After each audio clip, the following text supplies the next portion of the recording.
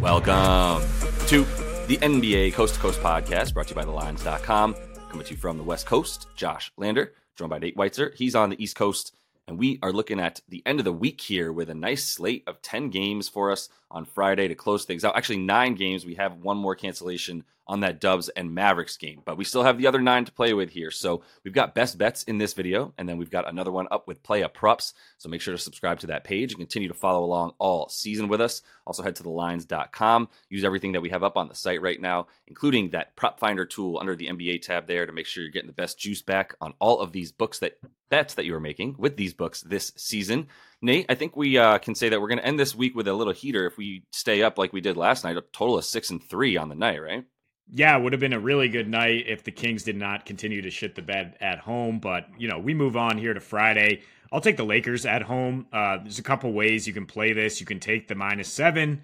You can take Lakers moneyline plus under. But I think the preferred bet here for me is Nets under their team total, 110.5. This is a Nets team that's just been a wounded duck since they punted a game against the Bucks.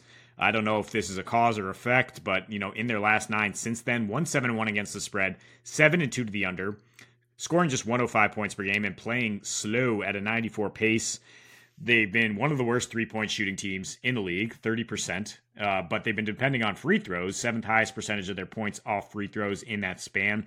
And the Lakers give up the fewest free throw attempts when they're at home. Their weakness is usually the three-point shot, but they've been playing better lately.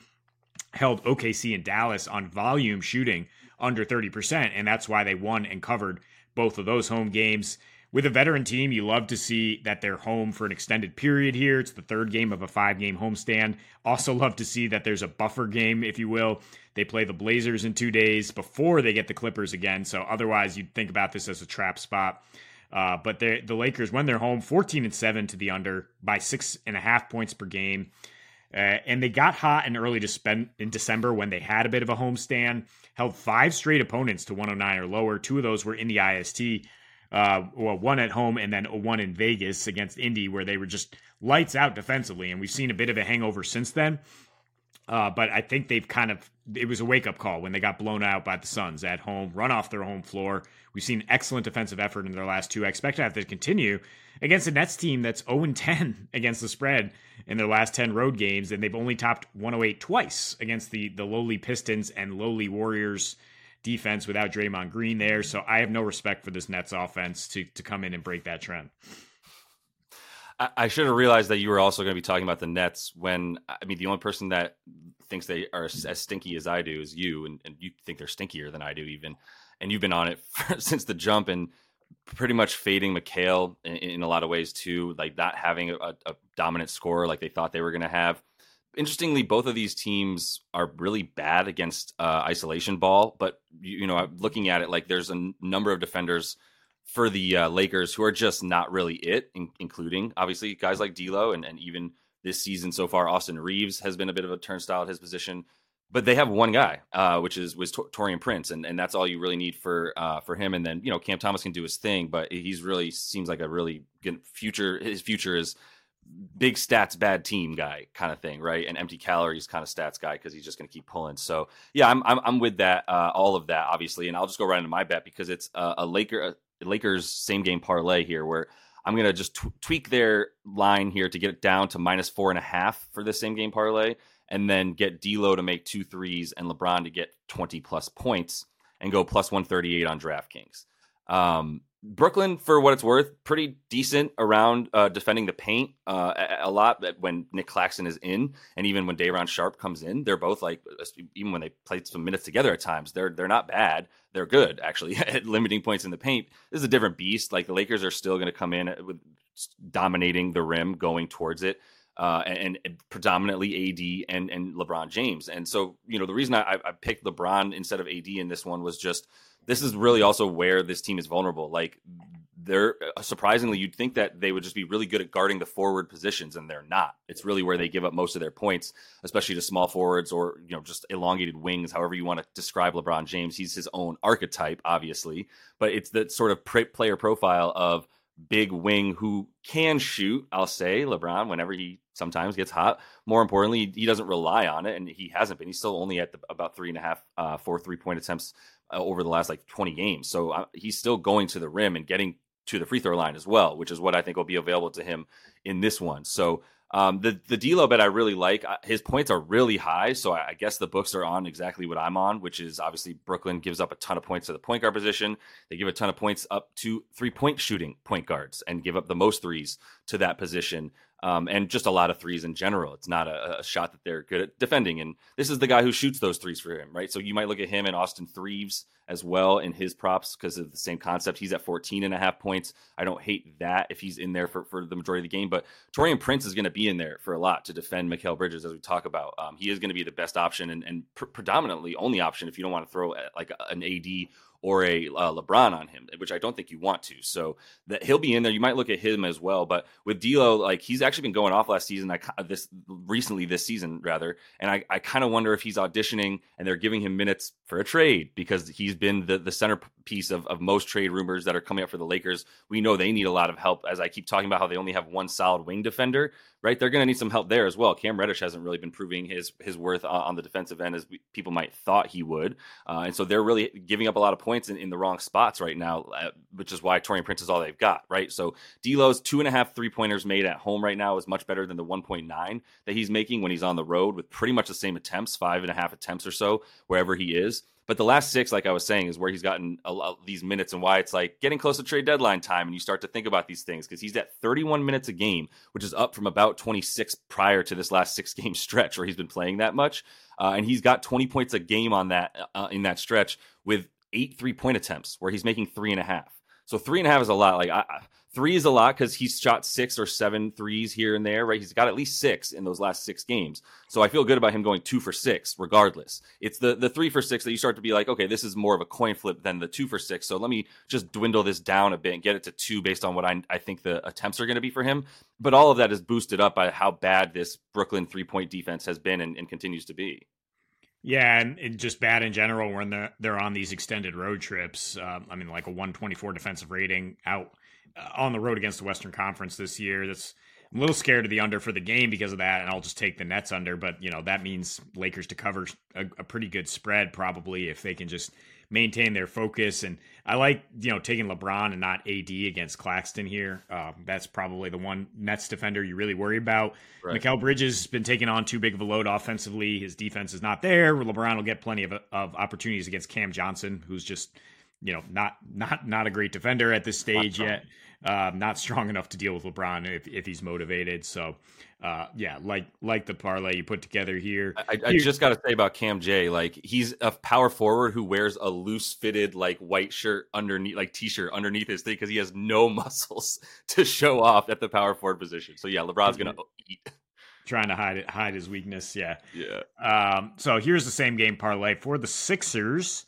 Embiid 30 plus points, Maxey 20 plus points. Sixers win gets you plus 120. I mean, you can still get, minus 130 maybe if you don't take the win, because I think that's maybe the most concerning point of this year at Orlando. Orlando coming back home after a really poor stretch on the road, but they still don't have Franz, and I still don't trust Paolo to just carry an offense by himself against a pretty good defense. They're 1-4. In their last 5 since Paolo exploded in that first role in that sense, and he has not covered his points prop in any of those games. The Sixers, the Magic defense is still elite, sure, against the 3 again in transition, allowing assists, which to me is the key here. So it's time for 2 unstoppable players who don't need assisted field goals to just go off in the mid range in the half court. That's exactly what the Sixers have been doing. They have the highest unassisted field goal ratio in their last 4 road games. It's because these 2 guys do their thing. Maybe, Maxey gets a DHO and takes it all the way to the basket.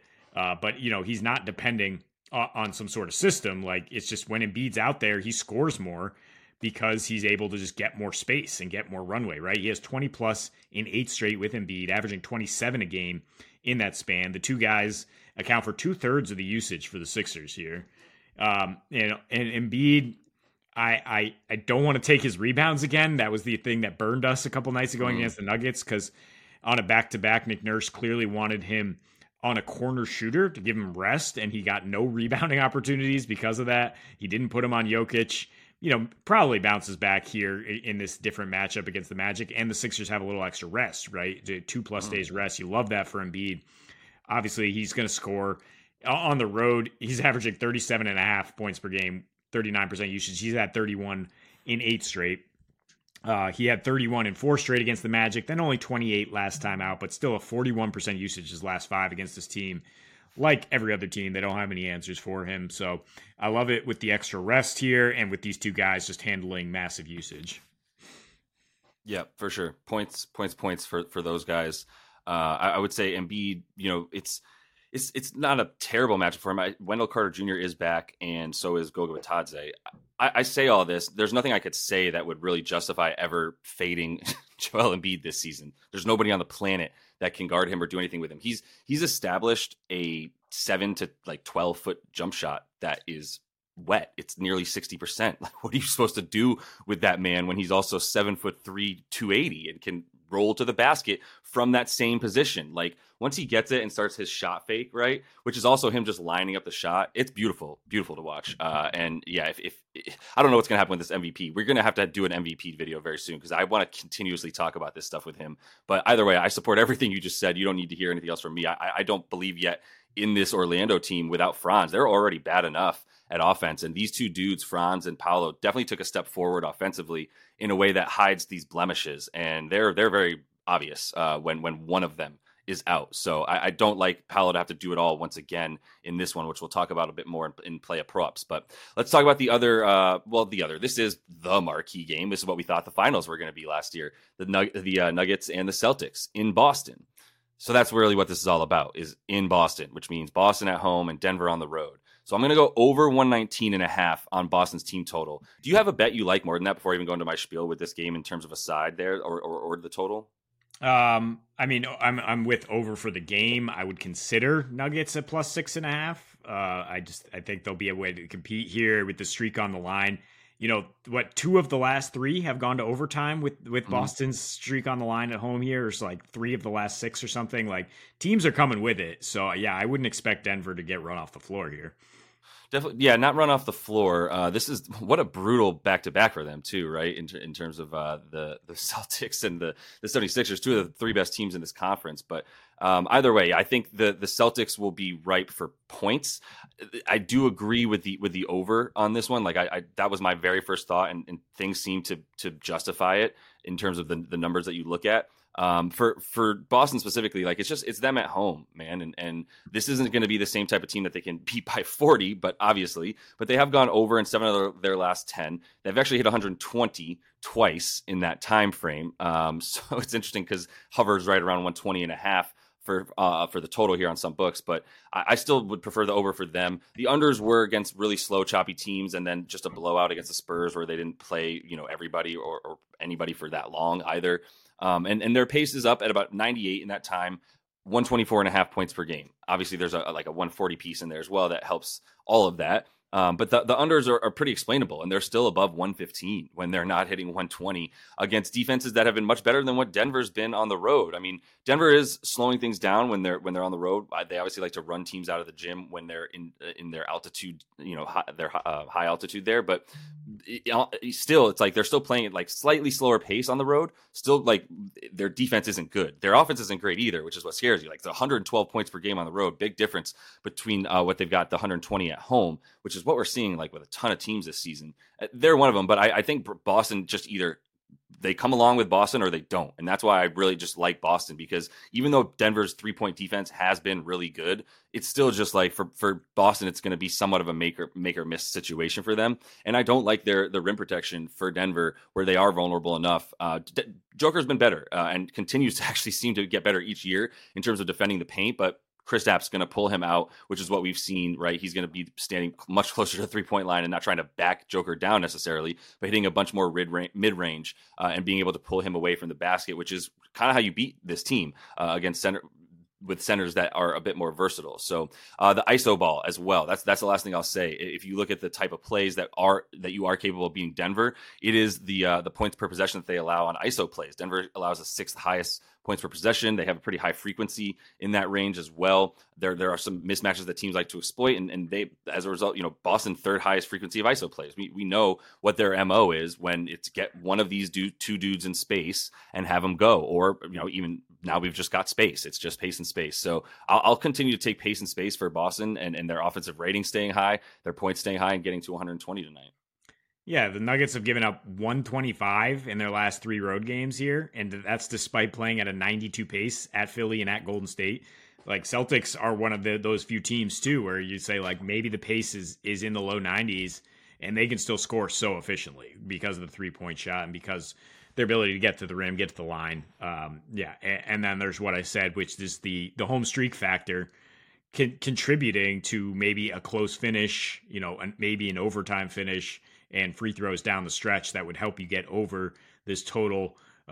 You said back-to-back for the Nuggets, but they've been off since Tuesday. So, you mean back-to-back matchups. Yeah. Of course. But, and the Celtics rested guys against the Spurs on Wednesday. So it is both teams coming in primed for this matchup, which I hope would help the offense because they're so efficient rather than gear up some sort of defensive effort.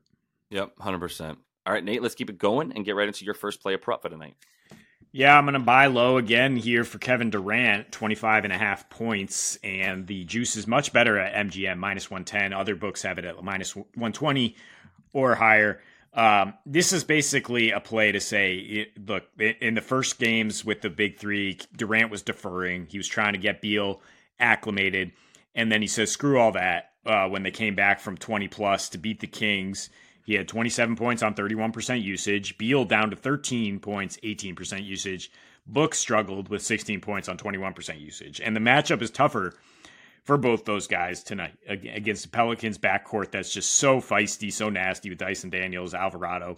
They might throw Herb Jones at KD, and I certainly respect Herb's defensive acumen, but it's not the same kind of like in-your-pocket physical defense that I think those guards can put on the other guys who are, both kind of tasked with being the point guard here, and KD should be tasked with being the scorer to try to keep pace with this Pelicans team. I thought about just taking the Pels here at basically a pick 'em. I do think they'll win the game. Like they're just playing better than the Suns at this point. We shouldn't buy into a quick 3-game win streak for the Suns. But if they're down, that just means KD again trying to will them back. He has had success against Nola, 32.5 points per game on 40% usage his last 2 when he was with Brooklyn. He's on 2 days rest here. Surprisingly lower usage, fewer points this year on those situations. I didn't look into like whether it was competitive games or not, but his splits are insane. Like 58, 50, 93% when he has extra rest. Much better than in general. His splits are better when he's playing these Western Conference games versus the East. And you look at a larger sample last season on 2 days rest, 28 points per game on 60% field goal shooting. So, I mean, what do you want to say? Kevin Durant to get 26. Certainly, if he wants to do it, he'll do it. I mean, what do you want to say? Kevin Durant, if he wants to do it, he'll do it. Yeah. It seems logical to me, as you're saying, like this would be one spot. I guess Herb Jones might give him some run for his money. I mean, you have a lot of guys you can throw Herb on in this game. There's 3 dudes, right? So it all makes sense that there's not enough to go around to defend KD in this one. So I'll let you have KD. I'm going to go under here with Paolo at 31.5 points and assists.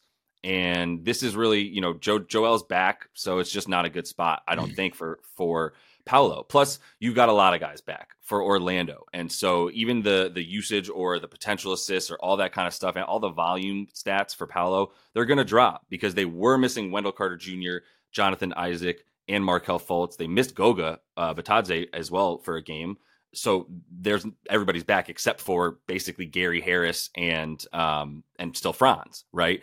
But once again, Franz being out hasn't really helped Paolo outside of the first 2 games that he played without him this season when he played against Atlanta, awful, and Denver, anomaly, where they shot 47% from 3. So the continuation of him going under as he has in the last 5 seems only more likely with more dudes on the floor. Like, it's not like these dudes are necessarily taking like the attention of the defense more. It's really just about like, where is Orlando scoring from? And it's going to continue to be going to the rim, and who is standing there, right? Joel Embiid.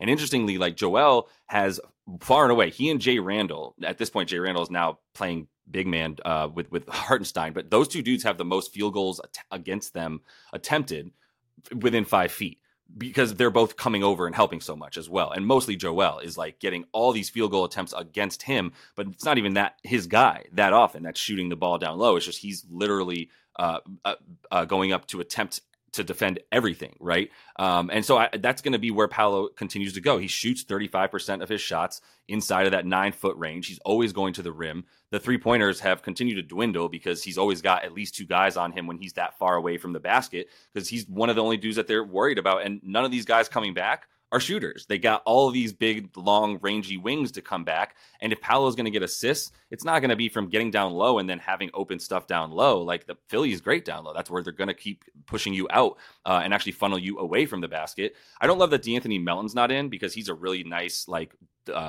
double team defender out on the wing if he's not the primary on Paolo, which he might have been at times. He also would have been nice, but we're going to get plenty of Toby on him. And then, like I said, Joel coming up and helping. So that's not going to be there. The potential assists, like I said, are also going to go down. They went down last game after he got a bunch of those guys back as well. And they lost to they went under there, right? Was that the Hawks again? Yeah, they went under against the Hawks again. That, as we called there, 210 total in that one. And he actually hit a last second 3 to get the cover on the game, which we didn't need. But it was the only reason he even had 25 points, because he was at about 22 before that, right? Poor Hawks bettors can't get a cover no matter what. 3-15 against the spread at home. But Paolo, this has been a cash cow. Paolo unders since he went nuts. Yeah, under in 5 straight, like you mentioned. And once again, got to throw out the bonus bet, which is Paolo under 26.5 points, Sixers money line plus 140-ish. That has been our most reliable bet over the last couple weeks. The Magic almost certainly cannot win if they don't get Paolo to get over 26 without Franz here. And like you laid out, there's going to be too much rim protection and too much. I mean, don't sleep on Oubre's ability to jump in there and double team as well. He's got a long wingspan. Tobias Harris doing a great job individually, helping limit Tatum in a couple matchups. Like, I think he can limit Paolo as well. Hell yeah. Speaking of Tatum, though, Aaron Gordon over 14.5 points. He's got to get down there and punish Jason Tatum. A true power forward is AG, and a dying breed, that is. But Tatum plays power forward on the other side, and the best way to limit his offense might be to just try to capitalize on that. Gordon did drop 17.5 points on 52% shooting against Boston last season, 17 in general points per game against the East. You look at just like his game log against contenders, and he came up short of this at Utah because they got blown out. But that's eight of the last 9 otherwise against what I would consider contenders. He's gone over this points prop. He's gone over his points and rebounds in 7 of the last 9 as well. I don't know if I want to add the rebounds because the Celtics just make so many shots at home, and we do like overs here. But in his last 3 since that blowout at Utah, he is scoring 17, grabbing 7 rebounds, shooting 64%, and he's a plus 26. It's just such a beautiful interior game with Jokic. The Celtics are going to be keeping their eyes on Jokic, of course, and they're just a little more vulnerable at the 4 than the 5 with Porzingis out there. They've allowed the 4th most rebounds to power forwards in the last 7, and they're bottom 10 in points allowed in that span. So I'll take AG to capitalize on that. I like it. I don't know 100% that Tatum is going to be the one guarding him. I kind of think it's going to be Jaylen Brown. I don't. It doesn't matter. Like, one's longer and taller but skinnier in terms of Tatum. One's a little bit shorter and stockier, but not as strong as Aaron Gordon.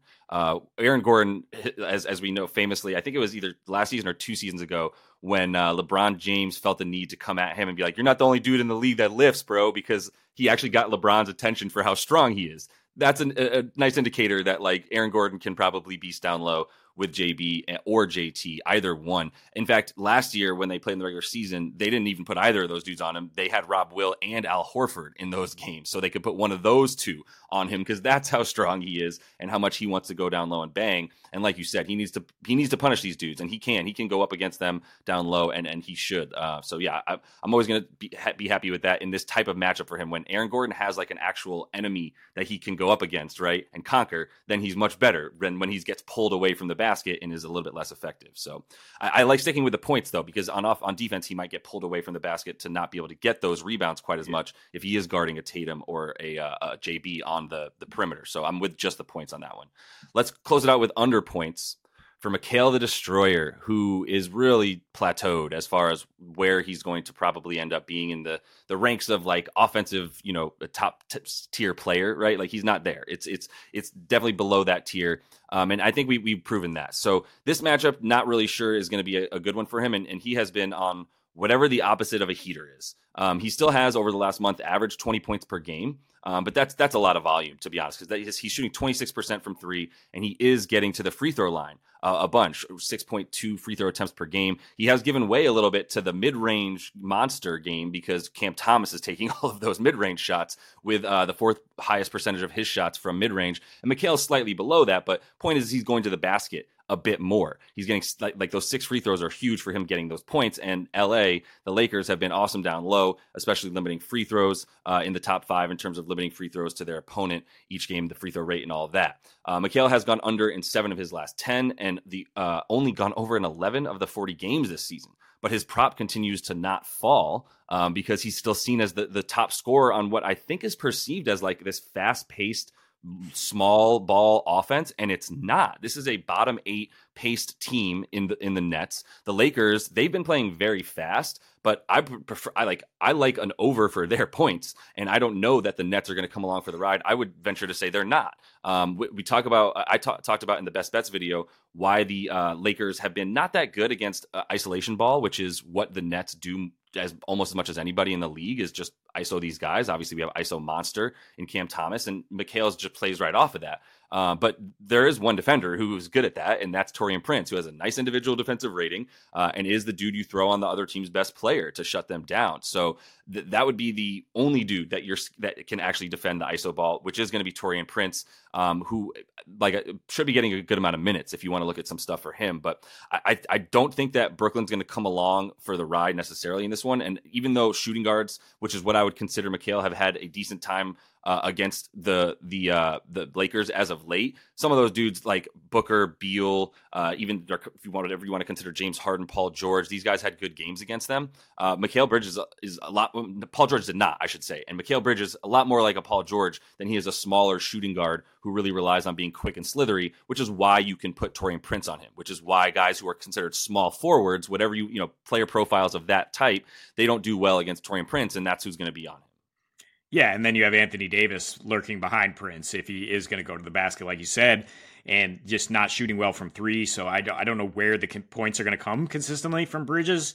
And he's also listed as questionable with a shin injury here. Right, he is the Iron Man with the longest streak, so he's probably going to play through it, but that's got to affect him. So you love being able to take an under on a guy who's going to play through something that maybe a lot of other guys would sit out. And he's going to play at less than full strength against a defense that, as I mentioned in Best Bets, has been locked in over the last couple games and probably will continue to be.